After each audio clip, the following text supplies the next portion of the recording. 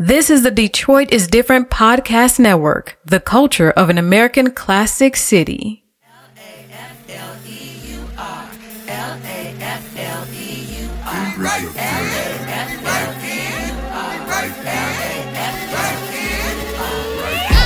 Right in the middle of the action, we're the center of attraction. I'm a flower in the concrete cracking, crowd breaking is how we get it cracking. I'm right in my moment, right in the hands how we control it, right in the plans and we gotta own it. That's what we here for, we own it. I'm right in a whole lot of solutions to a whole lot of problems. Flow thick with the people who solve them. New culture, you want it, we got it.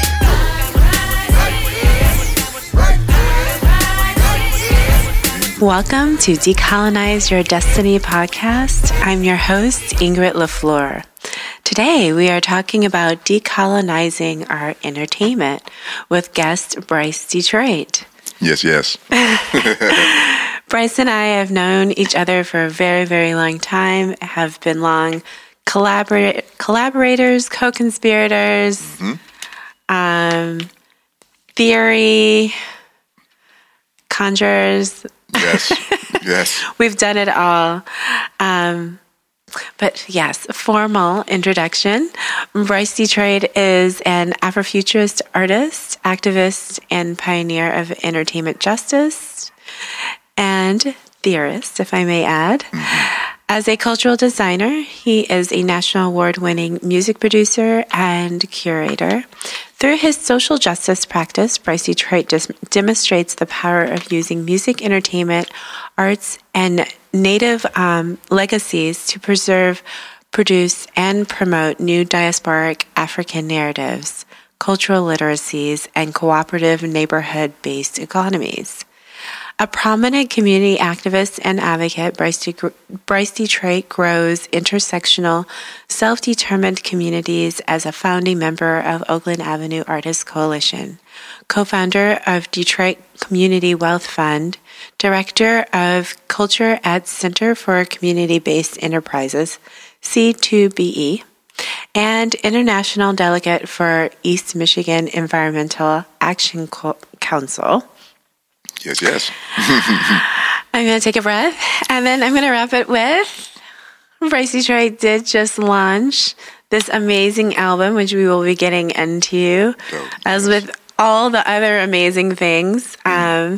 Structured Water, it's out now. Yes. And let's jump in. Boom. Where should we start? I really want to start with entertainment justice. Yes. Can you please first explain what that is? Okay, so entertainment justice, from a media-based organizing perspective, it is an entertainment arts-based media organizing modality or pedagogy. For me, it starts with this, though. It starts with, as an entertainment professional, record producer being one of the hats that Bryce wears, it was very clear for me since the first iteration of my career that my entire career existed in the space of behavior science. So as a record producer, let me tell it, my job was to create content that can emotionally impress upon the listener in ways that would have the listener, that could compel the listener to see themselves in a particular light or behave in a particular light, or at least be influenced to behave or see themselves in a particular kind of light. So from a corporate standpoint, in corporate entertainment, we have these things called corporate brand agents. And essentially, it's artists at the service of the goods and services that their parent companies hold. So if you are with Universal or whatever, how Seagram's is one of the companies in that entire holding.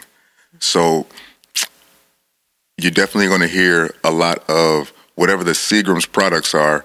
Then you have certain artists who are literally brand agents for the Seagram's products. They're dropping this kind of liquor, this kind of gin, this kind of vodka. So for me, it's like, instead of dedicating my career to that, let me abandon that path, jump off that ship, and let me repurpose my content, repurpose my magic in behavioral influence, and ask from this point of question, what is the way that we can bring these skills to my people? One, to have them on a media deconstruction tip, being able to see more clearly, this is how your behavior and your identities are influenced in the ways that they are through the content that you consume.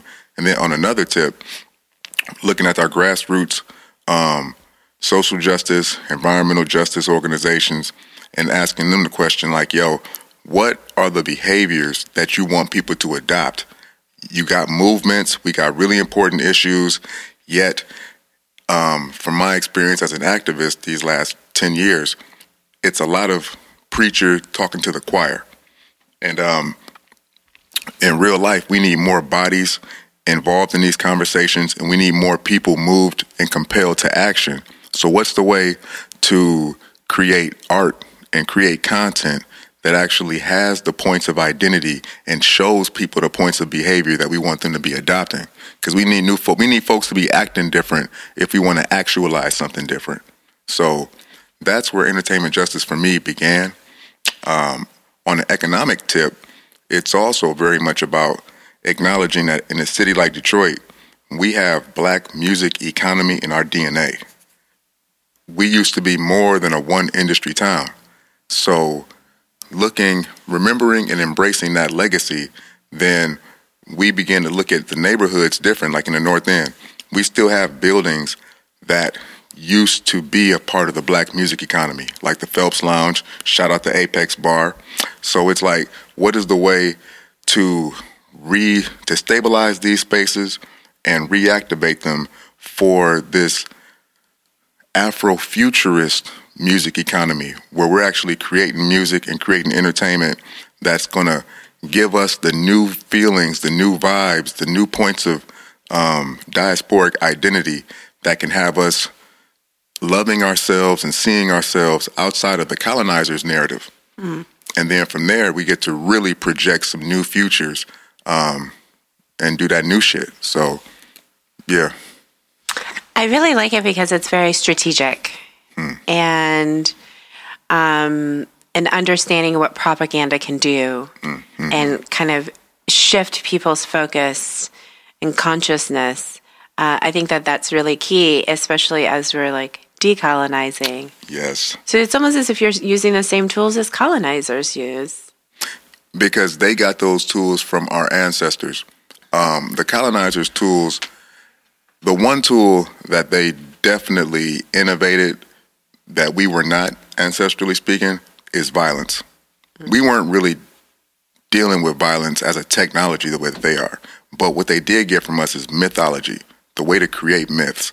So even this myth that, like, from when Columbus discovered anything, myth. But the way that that myth was programmed into us via education, you have entire institutions dedicated to disseminating these myths.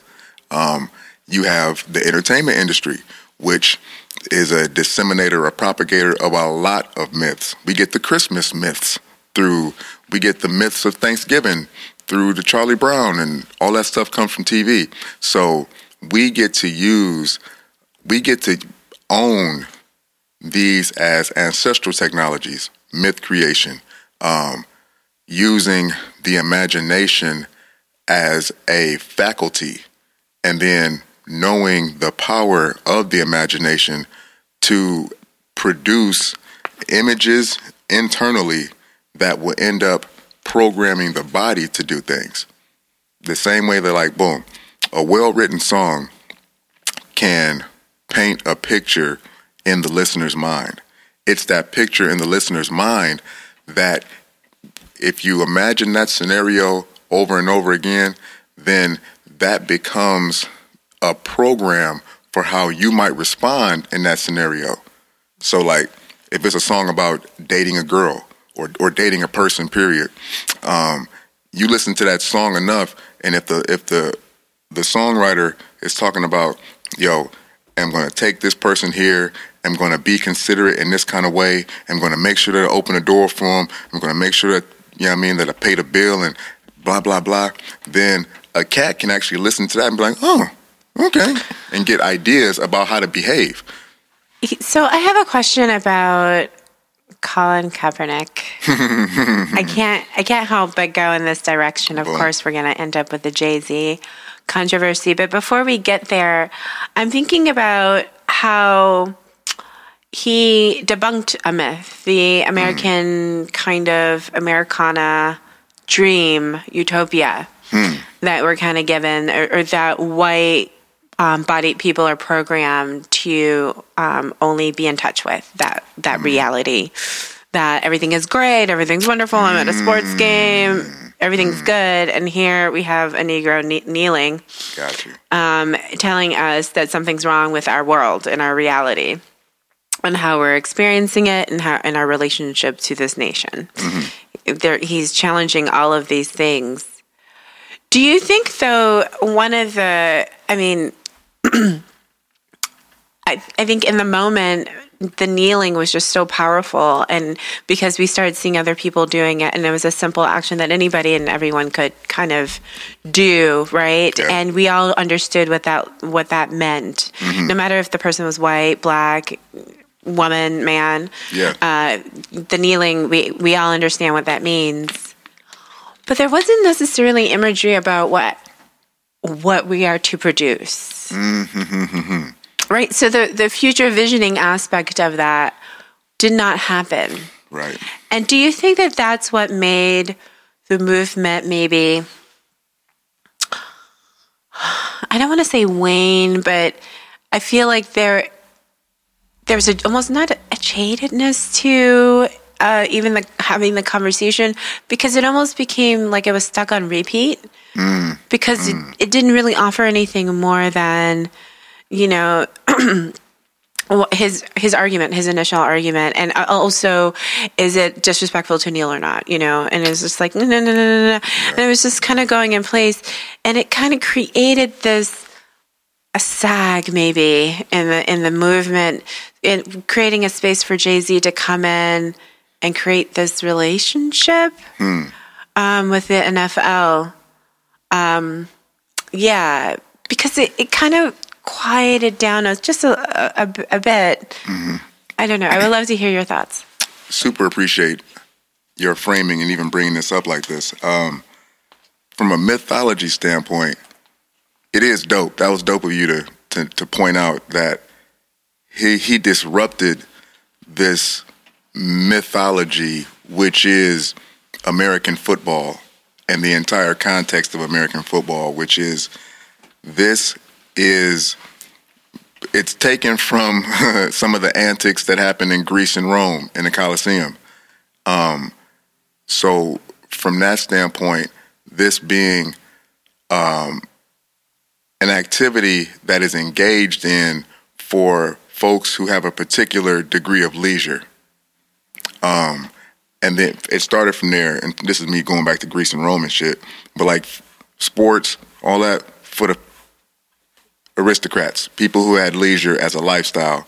Then at a certain point, to foment rebellion amongst peasants and to give peasants the feeling that they were able to interact in different aspects of culture that they were excluded from on a class level, then you start to get peasants into the Colosseums to view some of that shit.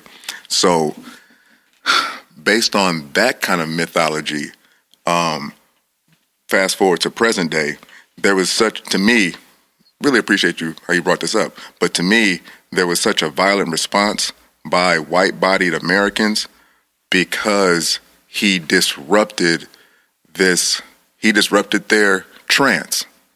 He broke the trance, and he used this event. He used that moment at this event, which is supposed to be the thing that takes me outside of what's happening in reality. And he brought reality into the stadium. And that was super disruptive. So yeah, that's interesting to look at in terms of how it broke a trance within the context of this American myth. Yeah, and it's also their place of escape. Absolutely. Right? Yeah. And he brought that shit right there. So it's like, you can't escape right now. Now, the thing for me about the Kaepernick thing is that it to me it fits within the narrative of black protest in America. It's gestural and it's symbolic historically. Well, speaking to the actions that are gestural and more symbolic, which is more of like a civil rightsy type of thing for me. That it started happening after civil rights era. But in that, there was no call to action that Kaepernick gave. So the image that was produced is an image of this millionaire entertainer, sports entertainer, who is being civilly disruptive in a space on a platform that is elite in nature. Not everybody's going to be on a football field taking a knee. So that action on the image-wise, to me, it can only influence a certain group of people who have that same identity, who identify as a black-bodied sports entertainer. What we began to see after he took his knee is more black men on the field taking a knee, because that was the point of identity of Kaepernick. Yet, his action did not go into everyday black America. It would be different if he went to the neighborhoods. Yes, he went on a talking tour, and this is not me looking to minimize whatever impact that may have had. Yet, there was no clear call to action from when he went into these neighborhoods or whatever forums and started to speak about whatever he was speaking about. So in that, it created room for anything. You did something, and now people get to fill in the conversation because you didn't necessarily lead with a framework and lead with a particular conversation. It wasn't like, yo, this is 100% to bring about policy change within the American policing system. It was like, yo, this is in honor of all the police brutality that's going on. The shit's fucked up, essentially. Like, all right, that's a sentimental thing.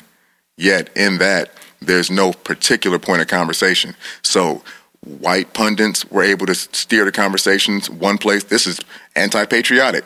Whole different conversation because he didn't lead one or assert one. And then it left a bunch of space for people to interpret what type of movement this could be. And then that's what would leave the room for Jay-Z to come in and be like, well, fuck it. I'm going to make it an economical movement. I'm going to make it about making sure that black elite entertainers get paid more and get more opportunities to make millions of dollars with the NFL. Because there was just a lot of space, which for me goes back to this thing about movements post-civil rights era. There became this trend of more religious things, like things that were based on belief, but not based on some concrete objective on earth. Like, this is to shift this. That became more popular than the stuff that was happening pre-civil rights, which is like legislative policy, boomity boom. Like cats with the research and the political education that was necessary and that cats desired to do and to have, that looks different these days. Cats are excited to have to share a sentiment more than they are to politicize themselves and to take an actual stand. Like, yeah, I fucks with Kaepernick. Yeah, put a knee down. Yet on social media, it was not a whole big conversation on like, so what about shifting police policy? What about blah, blah, blah, blah, blah. And then every time after that, one of our people fucking was assassinated by the hands of the American policing system in somebody's different city, then it's another hashtag. It's another, this is fucked up. Because that kind of national movement or national action didn't have any clear direction. So I want to pivot a little with Structured Water. Do you what does entertainment justice look like with this album? And, where is it? How did it come into being? So for me, this is entertainment justice on the tip of intentionally producing content, entertainment art that uplifts and celebrates positive points of diasporic African identity and lifestyle. Excuse me. So one thing that really did learn and was stressed by my triple OG, Oluyami Dabbles, super shout out Dabbles in the Mbad African Bee Museum, is when first met Dabbles 10 years ago, his whole thing was like, yo, everything you see around me, Bryce, is me asking myself the question, what is it to be an African now? A lot of the times when Black people in America start thinking about what does it mean for them to practice ancestral culture or to investigate what does it mean to be a part of the diaspora, folks will, and this is no knock, but folks will start wearing kente cloth, folks will start doing Kwanzaa, folks may say Ashe, you know what I'm saying? Folks will uplift ancient Kemet, you know what I mean? Like, and that's cool, and that's if it's, you know what I mean? Like, whatever gets you one step closer to something real, then Ashe, goddammit. But on another level though, it's folks revering relics. It's folks attaching to points in history and then just like dressing themselves in what already happened. But the pyramids happened when the pyramids happened because it was that group of Cometians, Kemetic folks, black-bodied African folks, that's how they decided to interact with their environment. And that's how they decided to interact with materials at that time. Obelisk, the same shit. So it's like the ancestors weren't thinking about like, oh, they made pyramids 15,000 years before this one, so we're going to make pyramids again. It's like, no. This is the technology we're dealing with right now based on how we want to interact. Oh, innovation. Innovation. We're innovating based on where we are in our moment in time and the way we want to express ourselves and interact with the environment. So for me, Structured Water is entertainment art coming from a diasporic African, a Detroit African in the 21st century. This is what it looks like to project, promote, and to celebrate a point of African identity that exists now. So 15, 20 years, 300 years from now, you know what I'm saying, when our future ancestors are like, what did the Africans, how did they think 300 years ago? Well, Structured Water would be like a pyramid for some niggas then. You know what I'm saying? Like, oh, that's the way that Africans thought back then. So it's really me projecting and proving like, yo, this is a 21st century African perspective. This is a 21st century diasporic identity, fully blown, sexy as fuck. So that's for real, like one major thing about Structured Water. Another thing is, as an artist whose last 9 years has really been rooted in activism, then it became a thing for me to actually transition into being a full-time artist. Just recognizing that, Bryce, you haven't been a full-time artist these last 9 years. Nothing's wrong with that. You've had a very selfless career in activism. At the same time, though, in order for your particular work to scale, then Bryce Detroit must scale as an artist. You're a record producer, fam. You are a fucking immaculate MC, bro. You know what I mean? Like, so you create that content that models your entire ethos, that models your principles and values. Because you out here you're doing programs all throughout the city and throughout the nation, and you're having all these kind of conversations all over the place about what does it mean to you and what does it look like to do programming that celebrates and investigates identity, to reactivate buildings and use architecture and design to investigate and celebrate identity. What does it actually look like to make a new pop culture through entertainment that does that shit, though? Like, it's time for you to model it, Bryce. So, Structured Water is an example of new mainstream. This is what the pop culture will be in the future.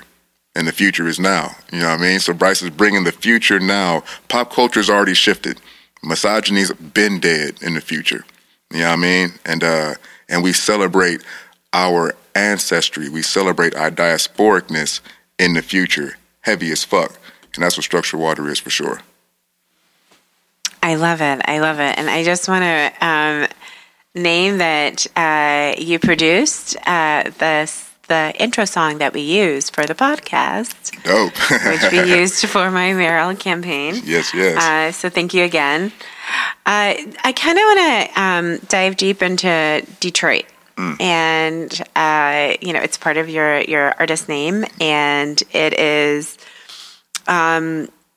really kind of your activism is centered here. Mm-hmm. And then you coined the phrase Detroit African. Yes. So if you could just kind of first really kind of give us a little perspective on Detroit and your relationship to Detroit, maybe even some future visions, and then, what that means with all the other terms that you've developed. Boom. So one point of relation that we've had historically to Detroit is knowing and identifying with and loving Detroit as a majority black city. That's been something that Bryce has had the privilege for real of holding as a point of identity since birth. When Bryce came into the earth, Detroit was a majority black city. Now, it's been in my adulthood and through being able to be in community with African scholars and folks, and just people being on the front lines of activism in Detroit means that you're interacting with a lot of people, legacy people who still hold the stories of this place. So coming up in the Coleman Young era, then Bryce knew a Detroit that had black superintendents of the public school system. We knew a public school system that was rated top 5 throughout my entire elementary, middle school, high school career, top 5 in the nation. We knew a city that had a surplus as far as the budget. So we knew, like, Detroit was modeling black excellence for the whole world, and we just thought that was just like the nature and the DNA of Detroit. In adulthood, though, began to learn from these historians that were just referencing that Detroit was not always a black city. It was not always a majority black city. And as much as Bryce grew up celebrating the blackness of Detroit, one thing that was always a stark reality was the segregation and the way that on a policy level, it felt like we might as well have been down south, or it felt like it might as well have been like the 1950s in the way that the policing of black bodies in Detroit was still violent and aggressive. Redlining has existed my entire life. So the economic violence, the structural racism, all of these things were also as much a part of my Detroit reality as it being a majority black city. So one of the points of relation that we have with Detroit now is we relate to Detroit as this place that had an artificially created black majority for out of a very real reason, coming out of the late 50s when there was a real estate boom, and you had developers who now had this mandate to develop what we now call the suburbs of Detroit, the Metro Detroit area, all correlated to the way that the auto industry was scaling at the time. But short story, you have this manufactured campaign, this propaganda campaign that came out saying that black people are moving into white neighborhoods. That caused a lot of white body peoples to freak out and move to what we now call the suburbs, which was at that time non-existent but being newly developed. And that which folks call white flight and blame on the riots was actually a real estate shit. That created this majority black population over the next 20 years. It was white people leaving and then black people continuing to have babies, you know what I'm saying, and continuing to move into the city. So Bryce relates to Detroit as a very dynamic, complex situation that it's intended for black bodies to be the culture and be the intelligence that moves the city, yet it is a very real circumstance that we're in because since 1701 it wasn't a black city. It wasn't 300 years of being a majority black city. It's only been like 40 or 50, going on 60 years, and that does mean something.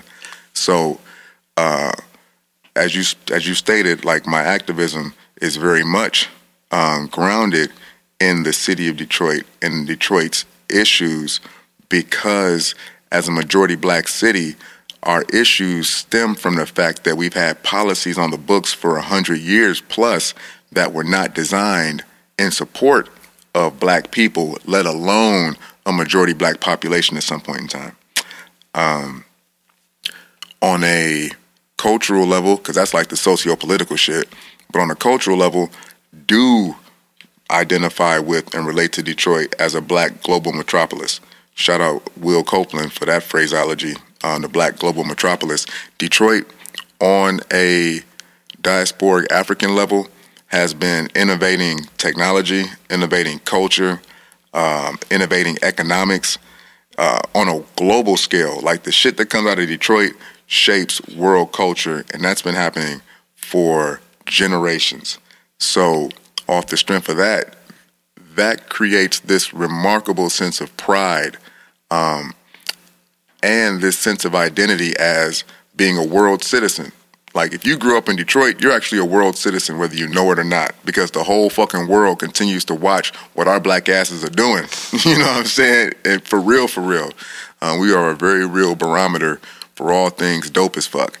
So that's one thing. And it's a very real thing to acknowledge too, that Detroit is the home of the Nation of Islam. That's where the Nation of Islam was founded. Detroit is the home of the Republic of New Africa. You have these major diasporic, Pan-African, social, political, religious movements that were born here. And the particular movements all happen to do with folks tapping back into the ancestry. Mm-hmm. So,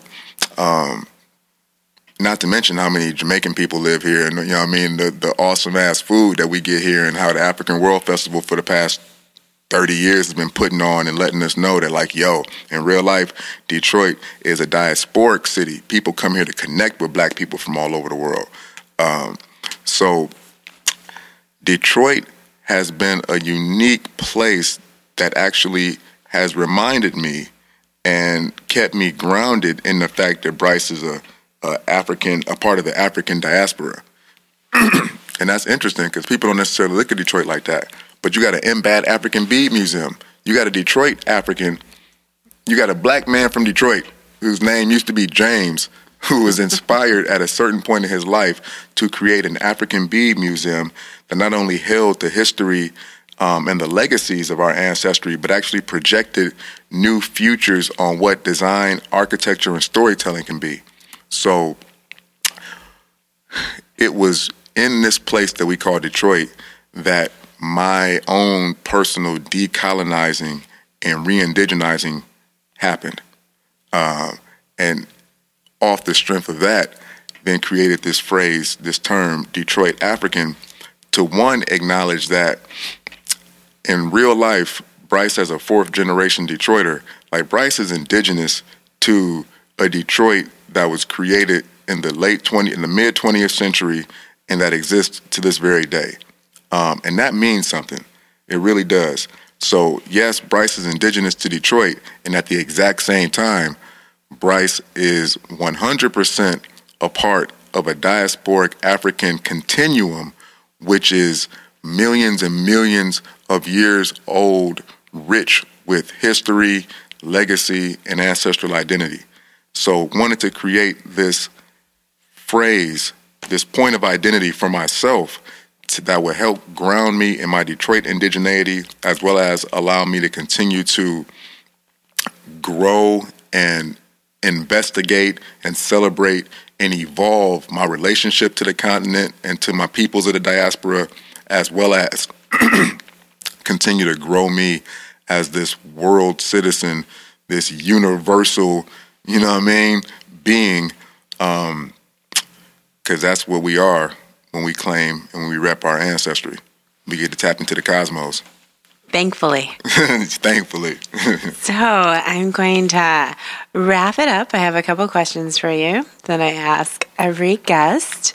The first is, how do you decolonize daily? In real life, one is through language. Detroit African, that is a hashtag that Bryce, as a hashtag, we put that shit out at least once a day in some kind of post. My beads, I'm intentional about rocking the beads.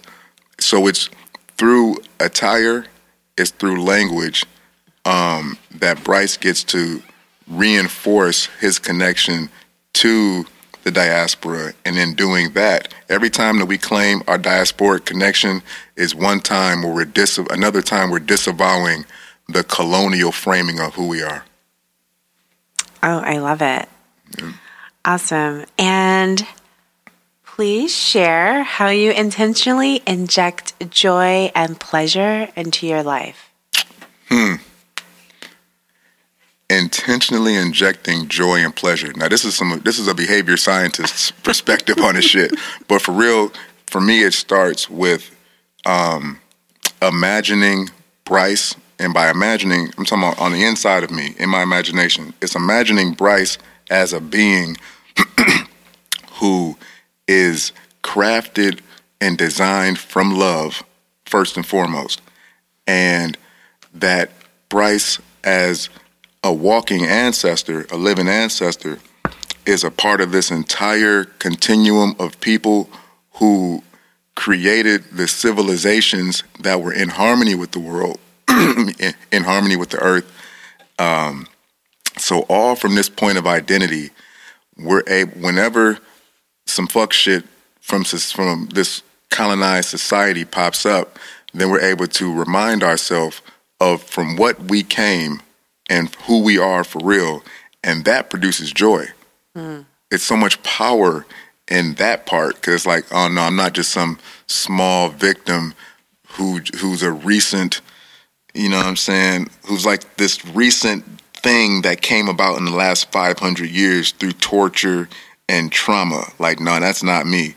So that does inject a lot of joy on some real concrete shit too. Because Bryce is a baba, because Bryce is a dad on purpose, then looking at my daughters and growing my relationship, evolving my relationship with them every single day, that produces a crazy amount of joy on some real shit. Yeah. It's so beautiful. And they are beautiful, beautiful girls. So I want to know, where can I find Structured Water? Boom. So Structured Water is definitely available on all digital platforms. We have a dope, well, this is some old future history shit, but on October 23rd, there's going to be a dope event in the North End, Oakland Avenue, 7615 Oakland Avenue at the Garage. And for those folks who hear this shit in the future, the event was smashing. It was fucking crazy, yo. It was amazing. You know what I'm saying? But yeah, definitely am in the season of bringing the live performance art to the people as a mechanism of debuting this. But in the meantime, definitely catch it all digital platforms, your Tidal, your Spotify, your Yeah, all that shit. Awesome. That's Structured Water by Bryce Detroit. And listeners, please write me and tell me, how do you decolonize your destiny? My email is decolonizeyourdestiny@gmail.com. And please remember to invest in your liberation.